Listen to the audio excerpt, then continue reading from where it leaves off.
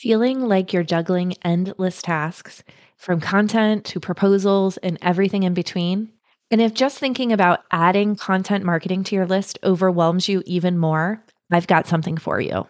Introducing the Ultimate AEC Content Marketing Starter Kit, your jumpstart to content marketing success. It's all about the 4 crucial decisions to clarify your plan and kickstart your content creation journey. I've walked your path since 2005, managing marketing and proposal deadlines. That's why I've crafted this kit to make your journey just a bit smoother.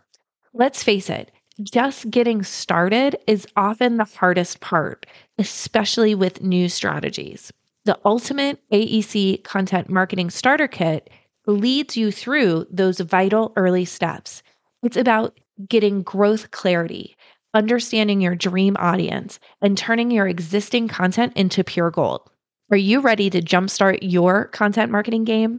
Visit marketerstakeflight.com/starter kit and snag your ultimate AEC content marketing starter kit. Let's conquer the content world one campaign at a time. Grab your starter kit now over at marketerstakeflight.com/starter kit. Hey there, welcome to the Marketers Take Flight podcast.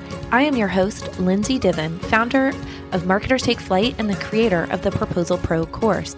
I am obsessed with helping AEC marketers just like you put order back into the proposal process, create winning strategies, and build the confidence and courage to advance your career. Each week, I will be sharing tangible and tactical advice and inspiring interviews to fly through the proposal turbulence and have your career take off. So let's dive right in. Capture planning is an essential element in winning pursuits. It's a methodical process in understanding the client and decision makers, the potential project, the competitive landscape, and then turning that into a winning proposal. And it often requires a full team of business development, marketing, and technical professionals. The goal is to have the right information to create compelling and compliant submissions that win. And so, as you can imagine, most of this capture planning effort happens before the RFP is released. And this includes important process to assess the opportunities and positions your firm accordingly. And part of this capture planning process is communicating with decision makers, stakeholders, selection committee members to glean information about the project from them. And the best way to glean great information is to ask great questions and to find what I call our gaps. And to explain this further, I've pulled out one of the lessons from my Proposal Pro course and I'm sharing it with you. And this lesson is all about gap finding, explaining what gaps are, and then how to ask the right questions to find those gaps. So I recommend listening to this, downloading the gap finding question example PDF that goes along with this podcast episode, and then using that to coach your technical team members or your business developers or whoever is meeting with those decision makers or those stakeholders before you meet with them, to prepare them and pick out some of these questions. Because again, if you're not asking the right questions, you're not going to be getting the right information. Okay, so without further ado, here's the lesson.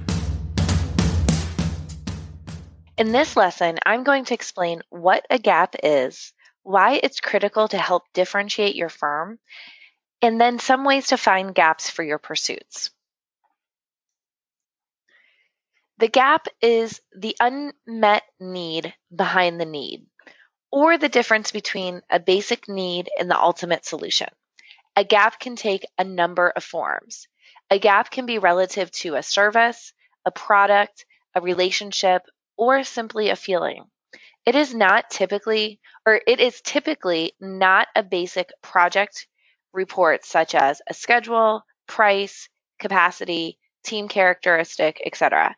Gaps are usually driven by deep or complex needs, such as career goals of the key decision makers, higher economic value added on capital spent, improved return on investment, fulfillment of corporate or agency long-range goals, or simply details of personal preference. Regardless of how gaps are defined, one thing is very clear. Understanding a client's gap takes a lot of investigative listening and open dialogue, both products of a healthy client-provider relationship. Let's talk a minute about requirements versus gaps. Requirements, these can include items such as professional license, office location in a jurisdiction, meeting DBE, MBE requirements, and other specialties that the scope calls for. Gaps are what differentiate your firm, driven by deeper or complex needs such as career goals of key decision makers, higher economic value added on capital spent, etc., etc. The gaps are what set you apart and merely take you beyond just meeting the requirements and truly start differentiating your firm. Let's look at this a little bit differently. So I'm going to put together this diagram here, and the first circle is clients' wants or expectations. Those we can typically uncover or maybe even do a good guesstimate about just knowing the client. So we'll take those and identify those, and we'll also identify who our competitors are and what their weaknesses are.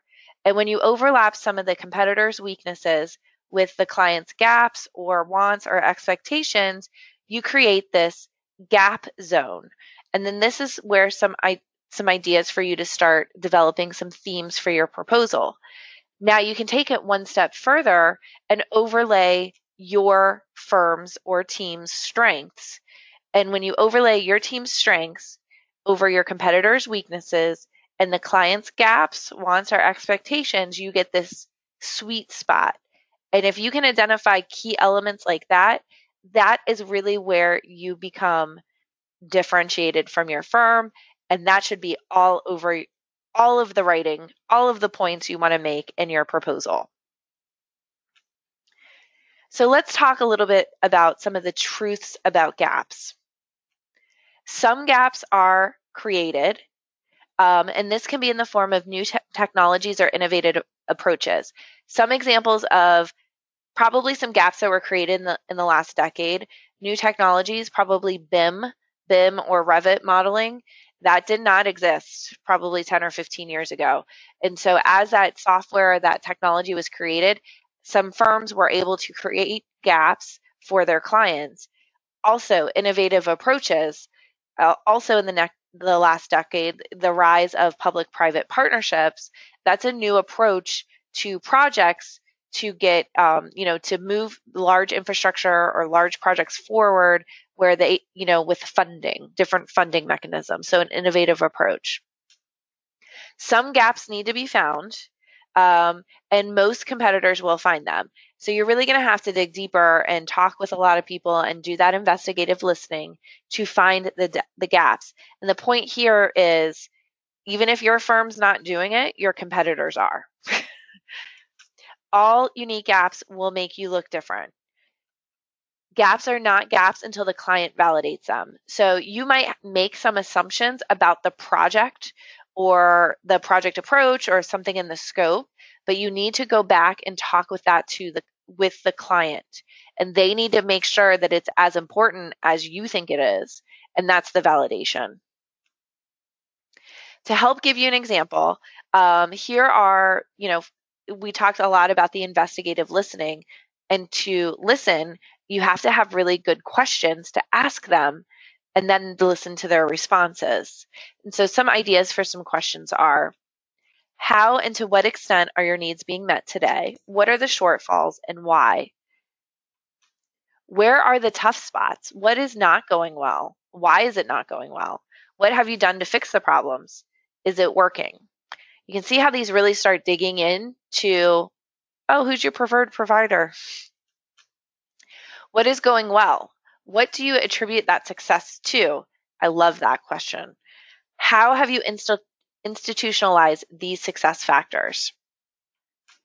Historically, what has been your performance in meeting costs, schedule goals, majority underruns or overruns? Why are you getting these results? What are you doing to fix or reinforce? Have the results been as expected? Why or why not? That one's a little bit weaker, but can yield some interesting answers. And to further help you with this, I have provided you with a handout with dozens of gap finding questions. And so I challenge you to download that. And as you're helping your teams prepare for meetings with clients, go through those gap finding questions. Don't just give them a list of the questions and send them on their way. Pick 2 or 3 or 4 questions, maybe at the most, for your folks to ask the client during those pre-proposal meetings with the clients.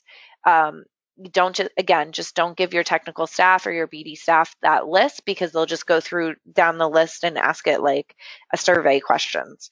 So really dig into these gap finding questions. They might not work in every situation for your particular projects, but review the list, and as part of your planning prior to meeting with clients, you should be going through that list and picking out a few questions that you want your folks, whoever's attending the meeting, to ask and get answers to and report back. And that is part of your capture planning. What's next? Download the questions to get the most out of this lesson, and then join the conversation by leaving a comment or question below, particularly if you have questions about gaps or the gap finding questions.